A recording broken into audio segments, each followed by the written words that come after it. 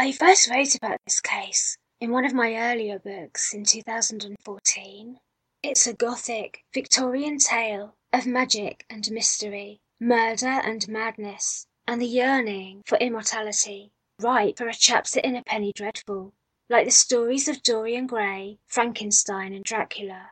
It's a tale that grips as it horrifies, fascinates, yet simultaneously strikes at the fear inside of us all, that if we unleash the primal forces of the supernatural in our quest for ancient and forbidden secrets and knowledge, it may show us where its allegiances lie and destroy us entirely. The location of this tale is the tiny island of Iona in 1929. Where a missing young woman is found naked and dead, lying on a cross cut into the earth on the top of a fairy mound. There is a knife in her hand and a look of terror etched across her face. She has no wounds, she is barefoot, but the soles of her feet are clean. This could be the start of a Sherlock Holmes novel, yet indeed this would have been ideal for author and spiritualist Sir Arthur Conan Doyle, for it strikes particularly close to home, and it encompasses the most cryptic, unsolved disappearance and death of an eccentric student of the esoteric arts, whose adventures into the netherworlds would be her undoing. Iona is a mystical place, rich in the lore of dragons, angels, and vengeful fairies. Its victim, a perhaps naive adept of the occult, who believed she could step into Summerland and return unscathed. Said one of her best friends, Dion Fortune, "I do not object to reasonable risks, but it appeared to me that Mac, as we called her, was going into very deep waters, and there was certain to be trouble." In the early 1900s, Marie Nora Emily Edith Fornario, most commonly known as Netta, spent much of her early life living in the affluent London suburb of Kew. From a young age, she'd shown a keen interest in the rising field of spiritualism and the possibility of communing with the dead. And perhaps this had risen from the loss of her mother. She was not close to her father, a doctor who had remarried and was now living in Egypt. Those who knew her said she had an extraordinary intelligence, and as a young woman she wrote articles for the Occult Review. She preferred solitude and rarely socialized except for attending spiritualist meetings and psychic gatherings. She joined the Alpha and Omega Temple. This had been established in 1888 as an offshoot of the infamous Hermetic Order of the Golden Dawn, and the temple was established by ritual magician Samuel Liddell Mathers after his expulsion from the Golden Dawn. Mathers was a prominent occult scholar who had led a revivalist movement of the esoteric and occult in the late 1800s. He had held office in the Rosicrucians before founding the Golden Dawn, where he created ritual occult workings by studying the ancient Egyptian magic systems and Dr. John Dee's Enochian magic to create a potent array of rituals. Sir Arthur Conan Doyle was one of the many prominent members there, as was Irish poet William Butler Yeats. Dracula author Bram Stoker was alleged to be a member, and the Beast, also known as the wickedest man in the world, Aleister Crowley, who was initiated into the order at the age of 23, shortly after leaving Cambridge University. However, a battle of ego and magical power ensued between the founder, Mathers, and Crowley. Fighting for control of the order, it's said that the pair engaged in a fierce battle of spiritual warfare, with Mathers summoning a vampire entity to attack Crowley, while Crowley retaliated by unleashing Beelzebub and an army of 49 demons against Mathers, after his beloved bloodhounds had suddenly died at the hands of this vampire, Crowley believed. When Mathers died some years later, no cause of death was given, and while his wife Mona said he had contracted Spanish influenza, privately she was said to have been most concerned that Crowley had claimed the life of his arch-nemesis through spiritual attack. Both Mathers and Crowley ended up being expelled from the Golden Dawn as a result of their shenanigans, and Mathers then founded his own order, the Alpha and Omega Temple. 30 years after this, Miss Netta Fornario came along and joined them. This occult order included the wife of Oscar Wilde, and it drew on a synthesis of Western magic tradition including Kabbalah, alchemy, divination, astrology, Masonic symbolism, and ritual magic, adapting systems of magic from ancient Egypt and England's Dr. John Dee. Dee was perhaps the most famous hermetician, and he happened to have lived in Mortlake, near Kew, where Netta now lived. Sometimes referred to as the Queen's conjurer for his alleged influence on Queen Elizabeth I, Dr. Dee lived at Mortlake from 1565 to 1595. He created Enochian magic based on the language of angels. His assistant, Edward Kelly, would stare at a flat shoe stone or mirror and believed he was in direct communication with angels. Dr. Dee would write down the messages the angels gave in this Enochian language of spells, which became widely used by practitioners of the occult ever since the 1600s. Unfortunately, the majority of Dr. Dee's writings were destroyed by fire at his home, and the few that survived are now housed in the British Museum. But perhaps it's possible that one of the most influential magicians ever known initially influenced Netta Fornario to pursue her left-hand path.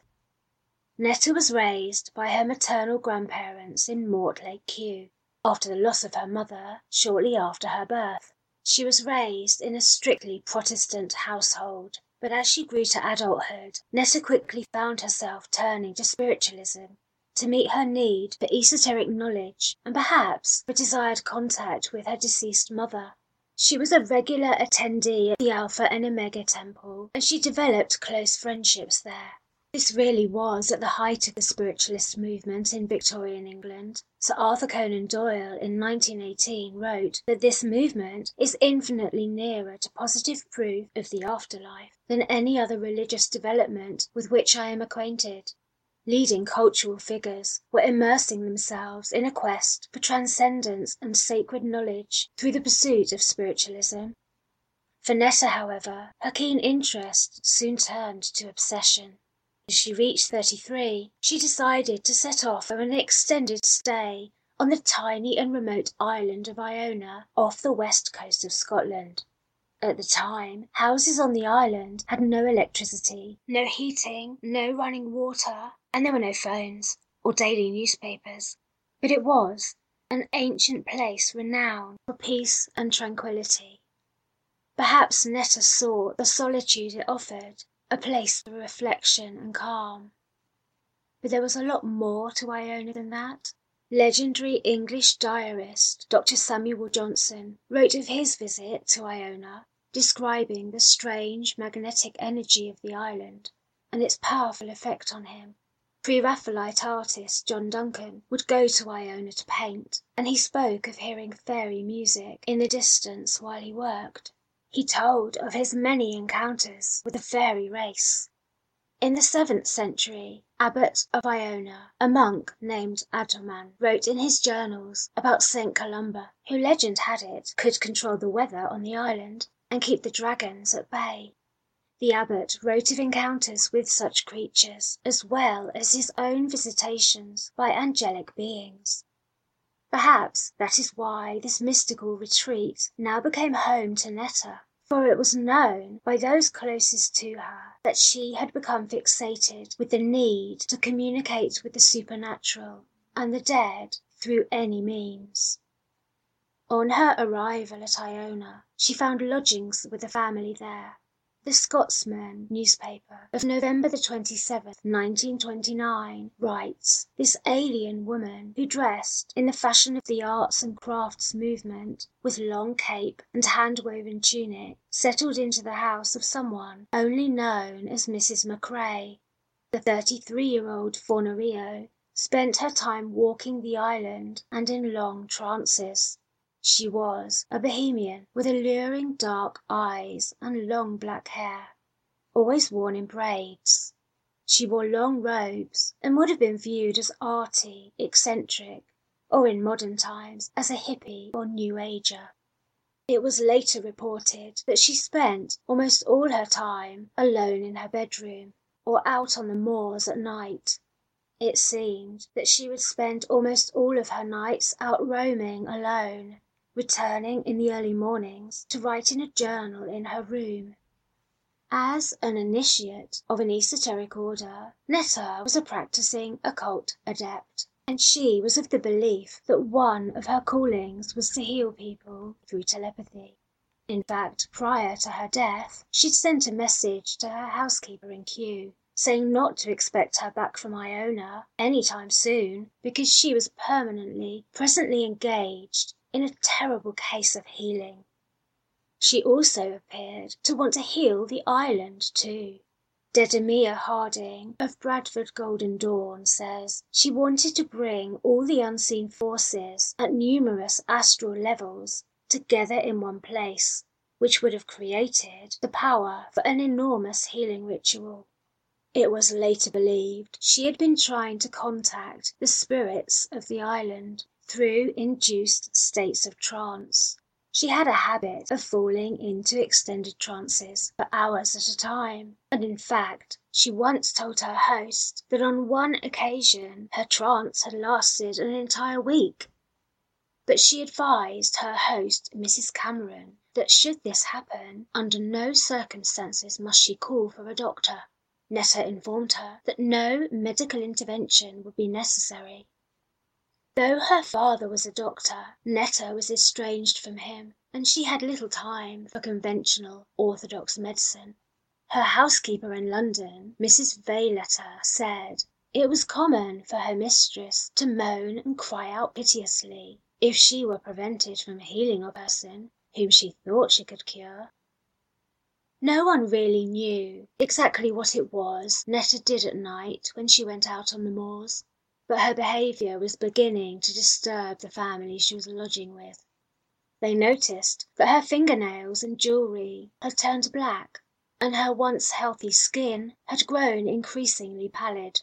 They said it was almost as though, at times, she was in a trance, for she would look at them with a faraway stare through glazed eyes, not really focused at all on where she was or what they were saying to her. According to Francis King's Ritual Magic in England, Netta reportedly revealed to Mrs. Cameron that certain people were affecting her telepathically, that she was under attack. Then one day she became suddenly terribly distressed. Frantically, she told her host family that she must leave the island immediately. She would give no reason, and yet the family did not think there was any kind of emergency at her grandparents' home in London, as they had received no telegram. Her continued insistence that she must leave, and her increasing state of desperation, however, led the mother of the family to help her pack up her belongings, and the family helped to take them down to the harbour, even though they knew, being Sunday, there were no ferries until the following day.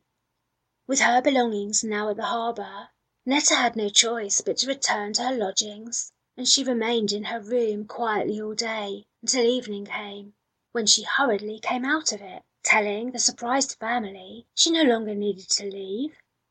They would later describe that as she said this, her face bore the expression of resignation. She spoke as though having some kind of fatalistic inevitability, as though her destiny was sealed, and there was no way to change things now. It was later reported in the Scotsman that when she informed her host she must return to London, she had talked of a rudderless boat that went across the sky, and she spoke of messages she had received from other worlds. The following day, the mother of the family, Mrs. Cameron, realised she had not seen or heard Netta all day, which was unusual because Netta had a habit to go out at night and then spend the rest of the day in her room. Mrs. Cameron had heard no sounds or movement at all. A little puzzled, she knocked on Netta's door several times, but on receiving no replies, she opened the door to find the room empty, although several of Netta's personal belongings were still there. Curiously, in the bedroom fireplace lay the burnt embers of what looked like a manuscript. Her bed appeared not to have been slept in. Concerned now, after Netta's recent distress, the mother, father and son decided to set out across the moors of the tiny 3.5 by 1 mile island to look for her. They searched for hours, but they found no sign of her in the wilderness. That night, Netta did not return home. The next morning, the family arranged for one of the islanders to go to the mainland and bring back a policeman. When the policeman duly arrived, he, accompanied by many volunteers who lived on the island, set out again in search of Netta. It was late in the evening that the son of the family she lodged with stumbled across a horrifying sight. Led to the scene by the barking of a dog, the boy was taken to the spot where Netta's body lay, an isolated spot of peat bogs on a fairy mound on the south of Loch Steinig. She was lying on the cold ground, naked apart from a long black robe with occult sigils on its lapel. The ground beneath her body appeared to have been carved into the shape of a large cross. In her left hand she held a long knife, which had to be pried out of her death grip. Her body was lined with fierce, deep scratch marks, according to her best friend Dion Fortune. Her face was fixed in a death mask expression of absolute terror. The cross beneath her was speculated to have been carved by her, perhaps as some form of attempt to defend herself from attack, or perhaps as some kind of magic ritual she'd been carrying out. Her toes were cut and bruised, and seemed to indicate that she had been running at speed over rocks and rough ground, quite possibly in flight from something that was chasing her. The soles of her feet, however, were in no way damaged or injured. How had she travelled over rough, broken, and sometimes perilous terrain without any marks or injuries to the soles of her feet? What also puzzled the policeman and the islanders was how her body had remained undiscovered for 2 days, despite the island being tiny and the number of thorough searches that had been conducted. She seemed to have been missing from sight for 2 days. How could they have missed her? Her death was determined to have occurred between 10 p.m. on the 17th and 1:30 p.m. on the 19th. Her cause of death was determined to be heart failure from exposure, though many believed from the expression on her face that she had died of fright, that terror had taken her life that night. It appeared that Netta may have spent the last few hours of her life in a desperate fight with someone or something that was not quite of this world. Unexpectedly, for someone suffering exposure, she was not curled up into a ball, nor had she attempted to burrow in an attempt to keep warm, as would have been the usual pattern for a person suffering hypothermia, when paradoxical undressing often takes place, with the person shedding their clothes in the belief they are very hot when really it is the cold affecting their nerves. If she had left her lodgings clothed in more than a black cloak, where were her clothes now? Had she worn no underwear? Although, of course, magic rituals often require nudity. No clothes were found beside her, nor anywhere else on the small island.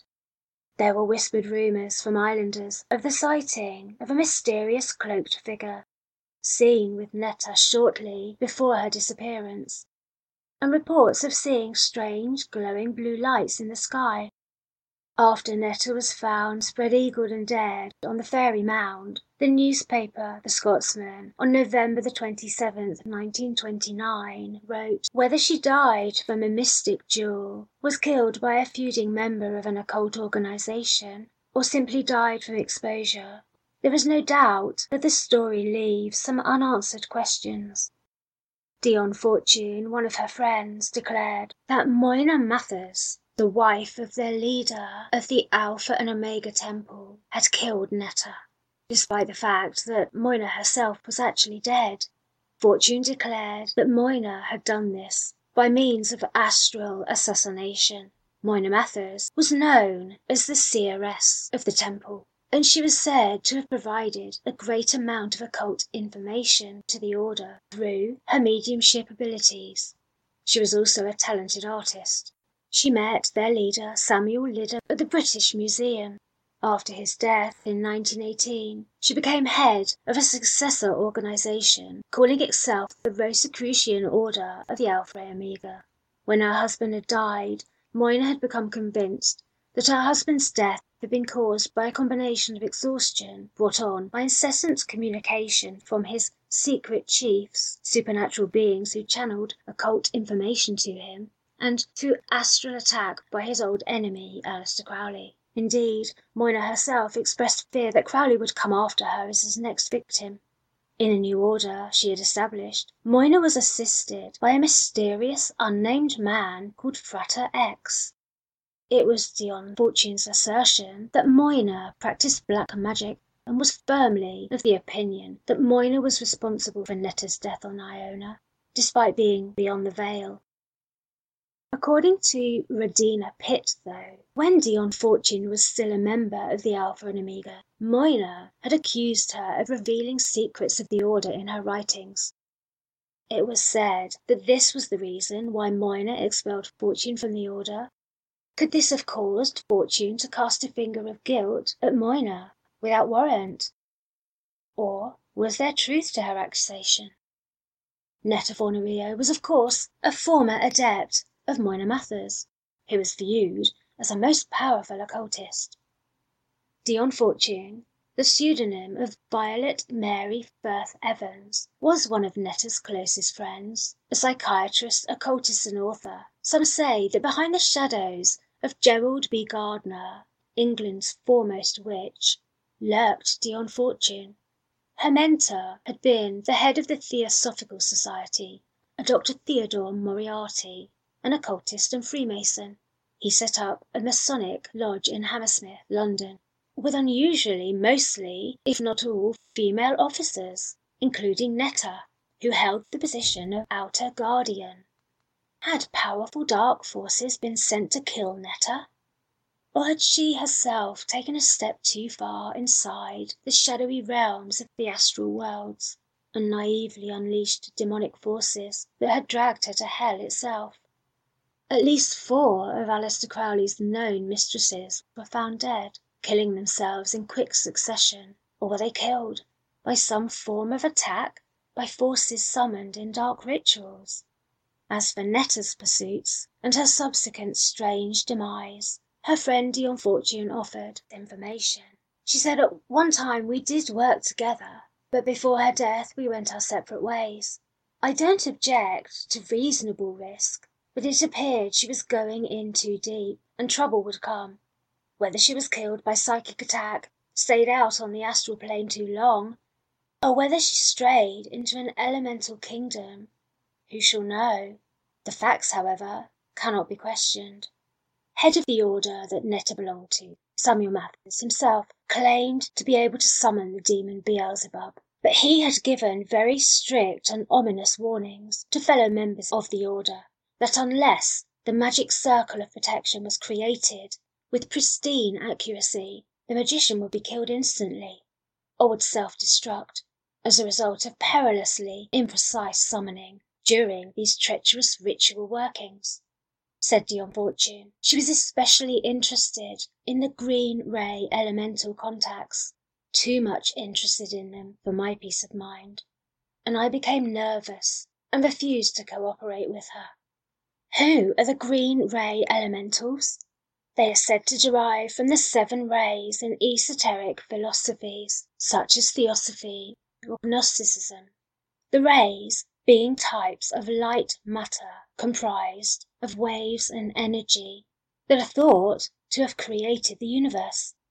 The green ray is believed to be on a strata of the etheric planes, located at a higher level than those of the lower astral, where the darker deities of Babylon and Akkad dwell. The green ray is thought to be the etheric plane where the Fae race, the fairies, and other nature spirits dwell.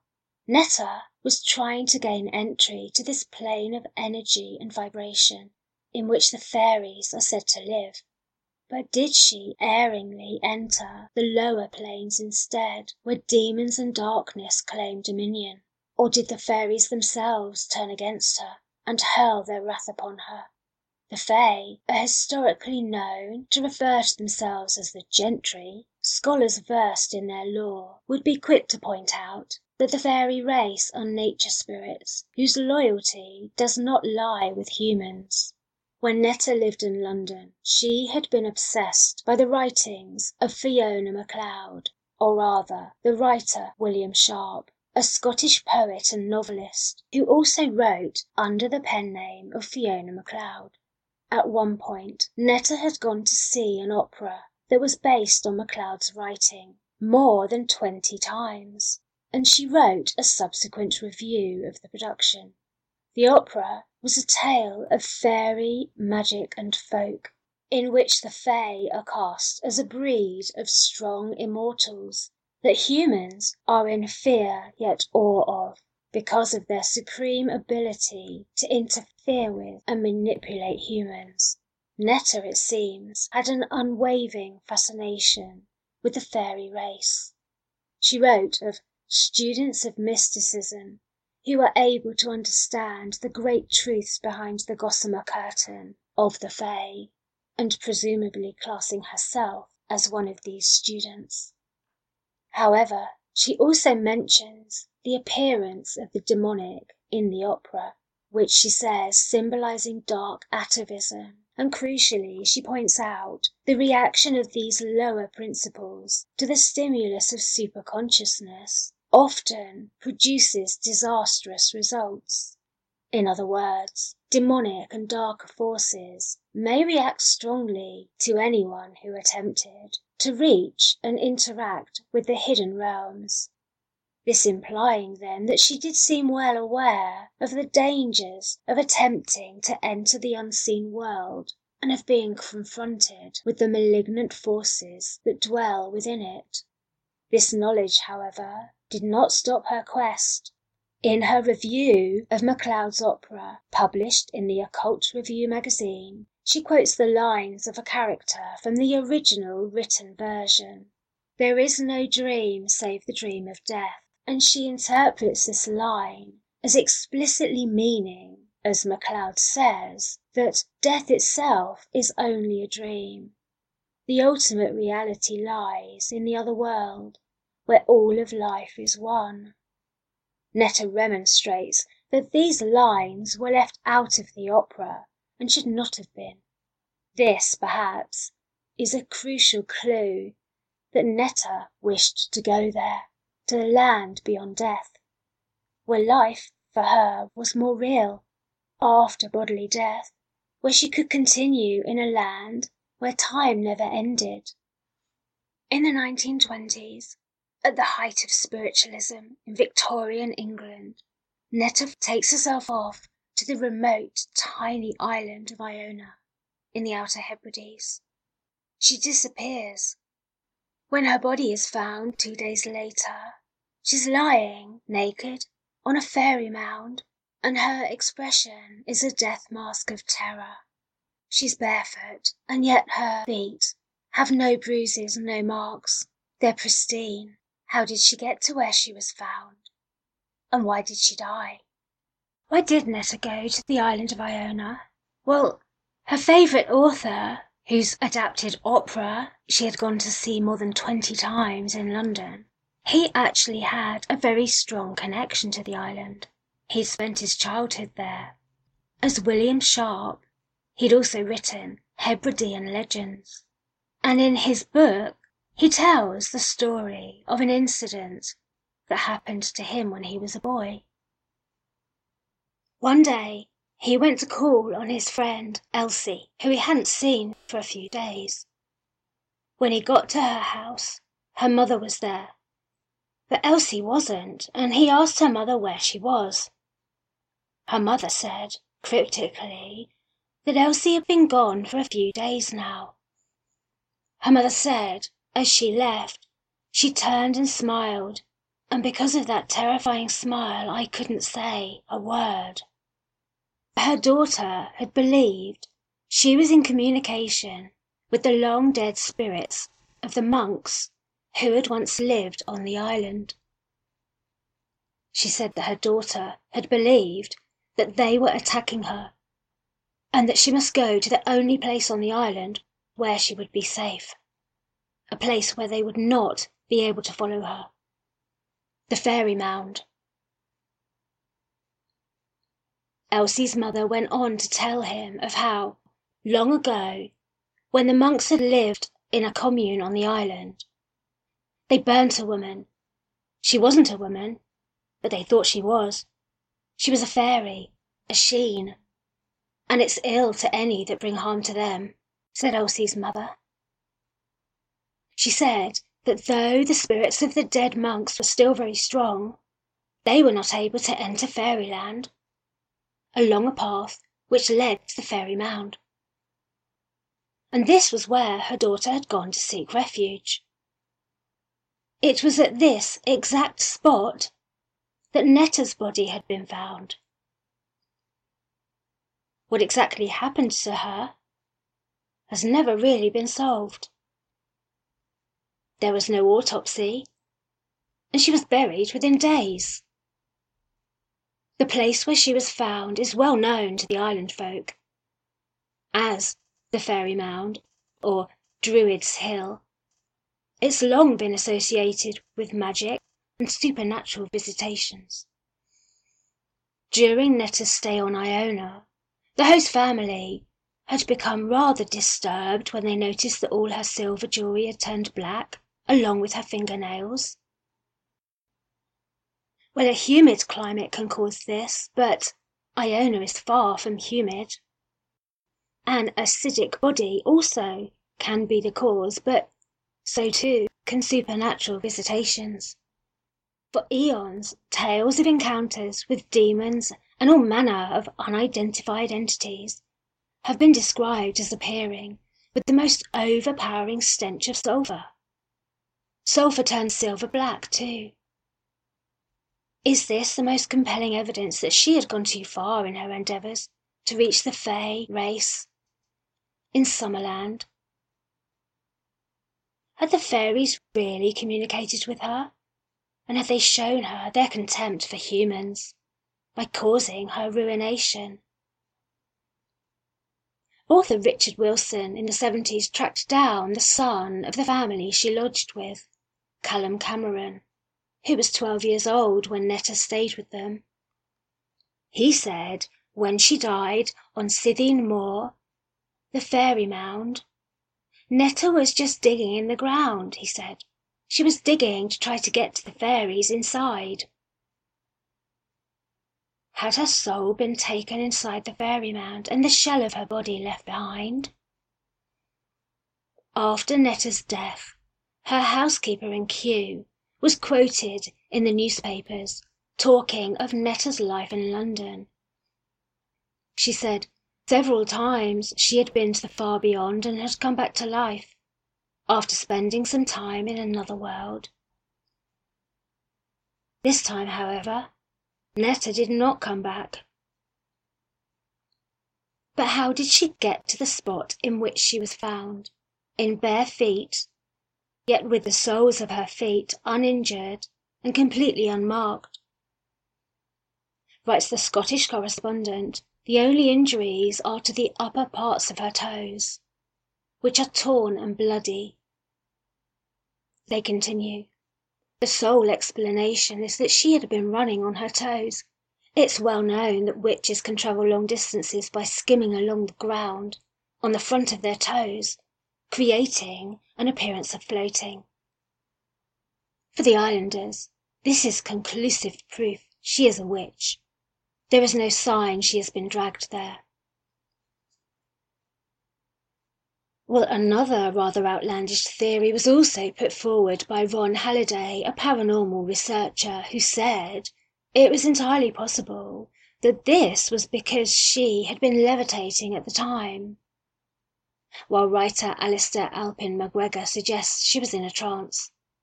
and says Netta had told people she went to Iona as she had a call of the island. But he questions the circumstances surrounding which led to her death.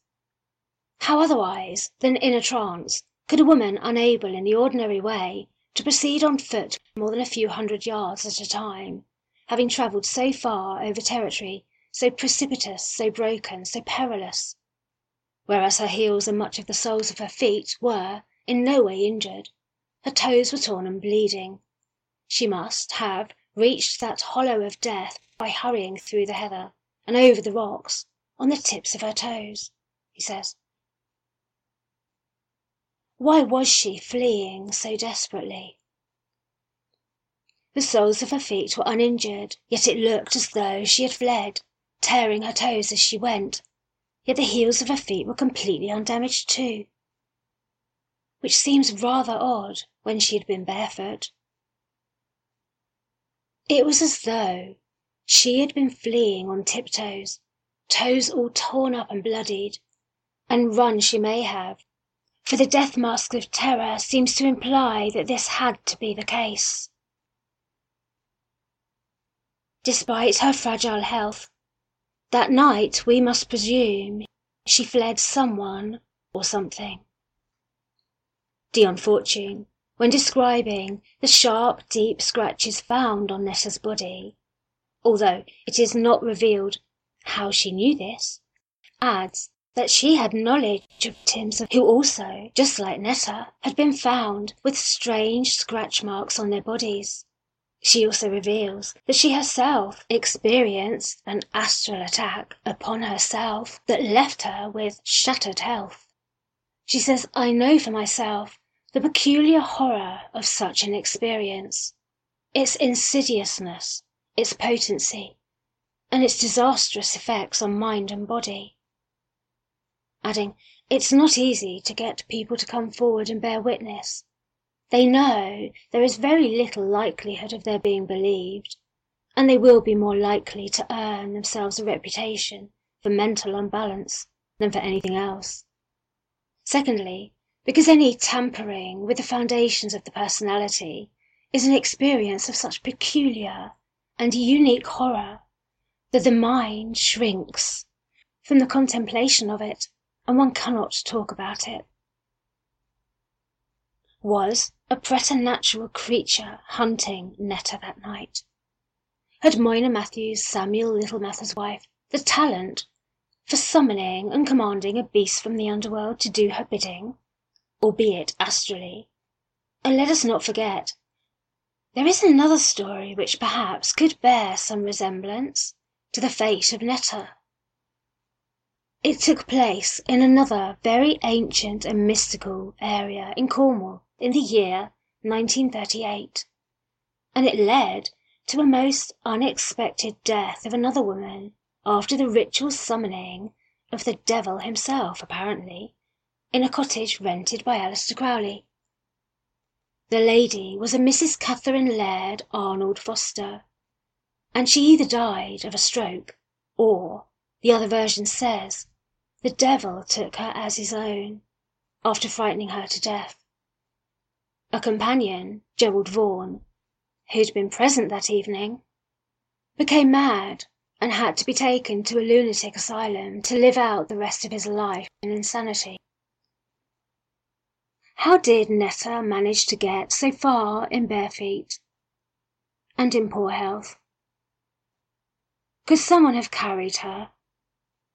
Dion Fortune said she had evidently been on an astral expedition from which she never returned, adding she was not a good subject for such experiments, for she suffered from some defect of the pituitary body. It does seem that there are references that say Netta stayed in her room quite a lot during her stay because of weakness in her physical condition. Burning the candle at night, she wore herself out with incessant writing in her journal until dawn. It was said that though she roamed wildly alone at night across the heather moors and beaches, she was also, accordingly, unable to walk too far in one go, and frequently had to stop to rest. Says Mary Irvine for the Scottish Correspondence, Netta is not in good health. Daily exercise is a few hundred yards walk along the beach, close to her lodgings. Some days she is so tired she does not leave her room. Well, she was a mile away from the farmhouse where she lodged when she was found, which is quite some distance for someone described as being in poor health. Was there a cloaked figure with Netta after she disappeared, as the rumours say?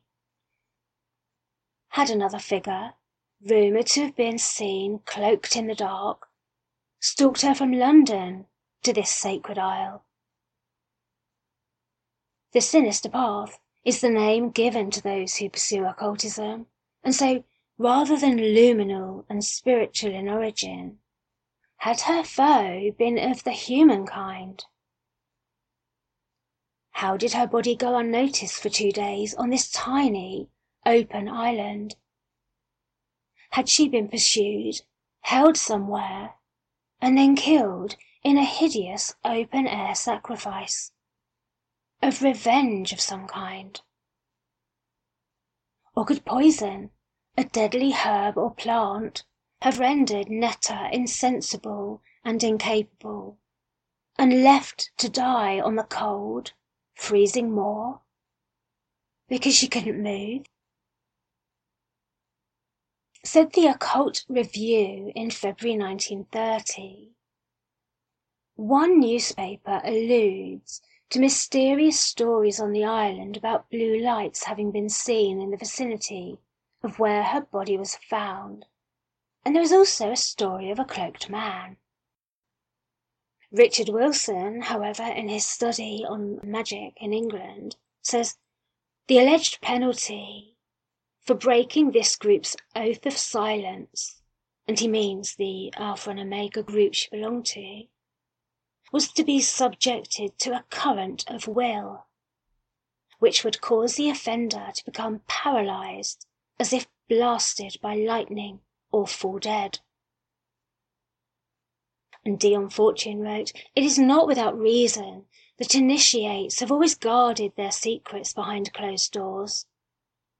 To disclose sufficient to be adequate, without disclosing sufficient to be dangerous, is my problem. This knowledge has not been attained without cost, nor, I suspect, will the divulging of it be altogether free from cost either. Desimir Harding, of the Bradford Golden Dawn, says, Netta is said to have offended Moina Mathers, wife of Samuel Mathers, and one of the founders of the Golden Dawn. She also adds, being born in Cairo, Netta was perhaps already closer to the mystery schools than those who tried to emulate the Egyptian magic with the Golden Dawn, as Netta was a true Egyptian, something her occult temple contemporaries could only dream of, and something that may have caused bad feeling amongst them. We only have the islanders' accounts of what happened, which could conceivably be at best misleading. Netta was buried under equally mysterious circumstances. Why no proper autopsy was ever done further fuels the mystery.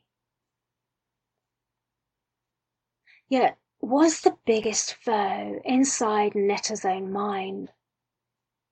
When Richard Wilson tracked down the son of the family Netta had lodged with, Callum Cameron, he said it was just a normal kitchen knife that she was found clutching in her death grip. His opinion of Netta was that she was just weird.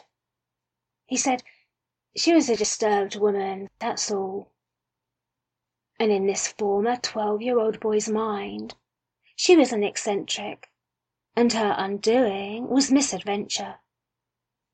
She died of exposure, he said, just like the doctor determined.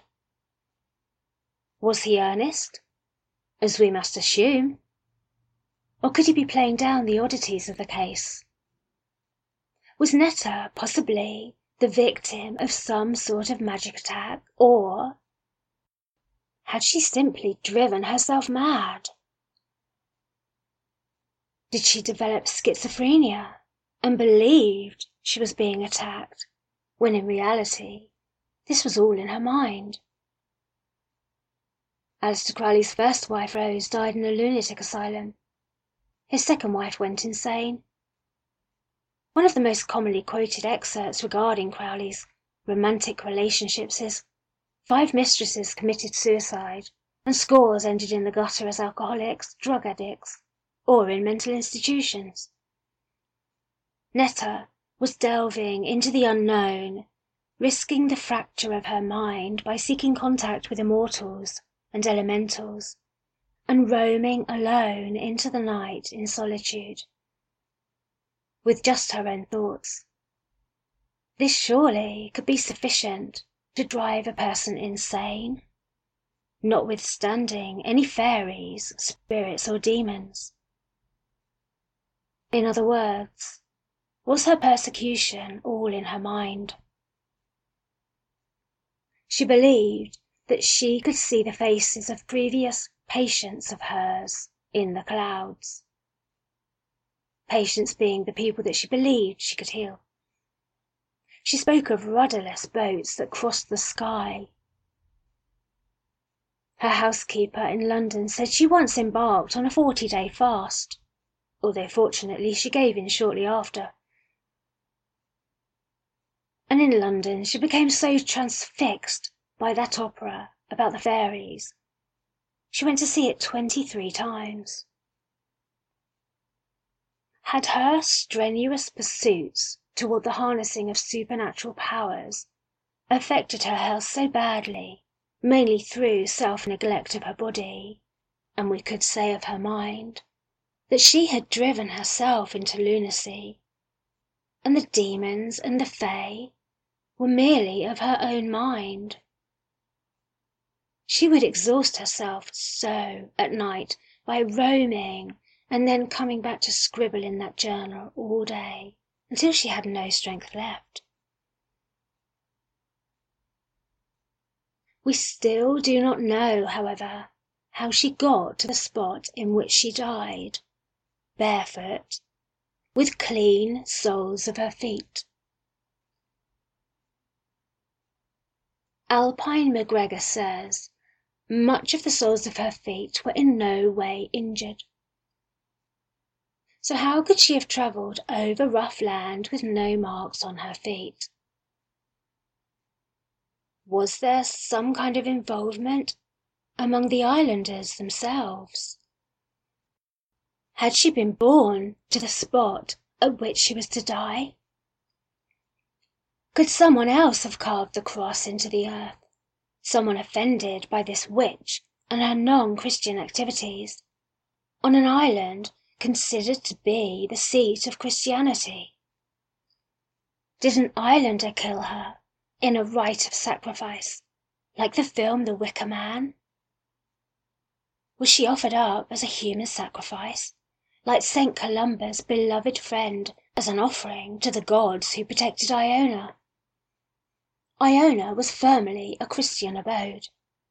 Formed from rock so ancient, it's believed by many to be one of the most sacred places on earth. Victorian writer and Netta's idol, Fiona Macleod, or rather William Sharp, poetically expressed, to tell the story of Iona is to go back to God, and to end in God. According to Columba's strong beliefs, he felt he must offer a living sacrifice. He must bury someone alive in the foundations of the chapel, he announced. And a willing victim stepped forward to offer himself, his friend Oran. Oran was as such therefore buried alive in the foundations. As this took place, Columba apparently requested that Oran's face be left uncovered, so that Columba could say farewell to his beloved friend. It's believed Oran, midway, changed his mind about dying, however, and began to blaspheme, to which Columba decided His face must be covered after all. Prior to this, it's believed that the island was once held precious by the Druids. Before St. Columba settled here, Iona had been known by the old Gaelic name Inis nan Dradhish, or the island of the Druids, and a primary seat for pre-Christian Celtic Druid Magi.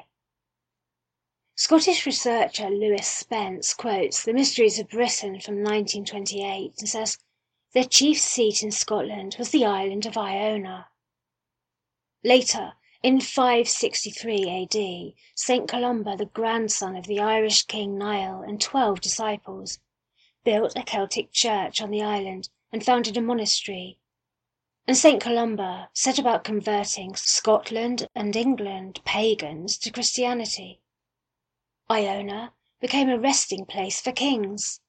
A 1549 survey listed 48 Scottish kings and 4 Irish kings buried there. Columba banished all women from the island, for they were mischief. Did this still ring true now? Were the islanders affronted, insulted, angered by this woman Netta Fornario's pro-occult proclivities in an established Christian land? She is out at night, wandering naked except for a dark robe, practicing strange rites, and the rumour spread. This is heresy. This is the devil's work. And yet Iona is known as a place long since attracting more spiritually minded folk, although Netta was perhaps one of the most eccentric to venture there. Did the islanders fear this witch at a time when New Age was less widespread, less acceptable than in our more modern times? Had she no right in treading on their ancient Christian land, disturbing the long-dead kings, and trying to heal the land and contact spirits? Was she tampering in a place sacred to them, long since established by St. Columba as a Christian, not pagan, dwelling place? Did they come together in secrecy to rid themselves of this dark-eyed occultist? Or perhaps she frightened someone, seeing her naked but cloaked in black, knife in hand, a far-off gaze in her eyes which glared in intensity, roaming along at night silent like a panther. Perhaps someone attacked her in what they believed was a preemptive strike of self-defense. And yet she had no wounds save on her feet, unless we believe what one of her closest friends revealed, some years later, that her body bore deep scratches. Bradford New Society of the Golden Dawn wrote, one psychic envisioned a man in his 30s with a moustache as her killer. We think Fornario was strangled, probably by an islander, and the matter hushed up. Or was she silenced by members of her order for an as yet unknown revelation of their secrets? Had an associate disapproved of her, or been jealous of her, or felt she had shunned the sacred oath of her brethren in some way by revealing secrets that could only be dealt with by death as punishment? Was she murdered by a mortal? Or had her adventures with the Green Ray fairies seen a swift and violent backlash from them, the race who has no empathy or kinship with humans? Was Netta now in Summerland, the astral plane of heaven? Or had the fairies taken her soul? In Celtic mythology and theosophy, the realm of the dead, or Summerland, is the home of the spirits and the Sheen, the fairies. In Netta's review of The Immortal Hour, the opera, based on William Sharp's writing, she chastises the opera for leaving out the original lines from the writing. There is no dream save this, the dream of death, implying that death itself is only a dream, and that the ultimate reality lies in the other world, where all of life is one life. Her Summerland, her eternity, her life after death transcendence to fairyland, where all is immortal. Did the fairy foe take her soul and leave her body behind? A number of letters of strange character was said to have been taken by the police after the discovery of her body, who then passed them on to the Procurator Fiscal for consideration. Perhaps they were merely her own writing, but maybe they held clues of vital importance. The fate of these letters is not known. There is a postscript to this story, found in the Scotsman of December the 5th, in the year of her death, in which it is related that Netta's father was seized with great anxiety regarding his daughter. He was unable to account for his fears, yet could not shake off the feeling that something was wrong. 2 days later, a telegram arrived announcing that the dead body of his daughter had just been discovered. Are we right to merely shrug off thoughts of hidden, potent, fearful powers in the realm beyond our world, in the realm of Summerland and the Fae? Or were Conan Doyle and Bram Stoker onto something when they joined the Alpha and Omega? The difficulty is that it can be a one-way journey, like Netta's. What really did happen to Netta Fornario?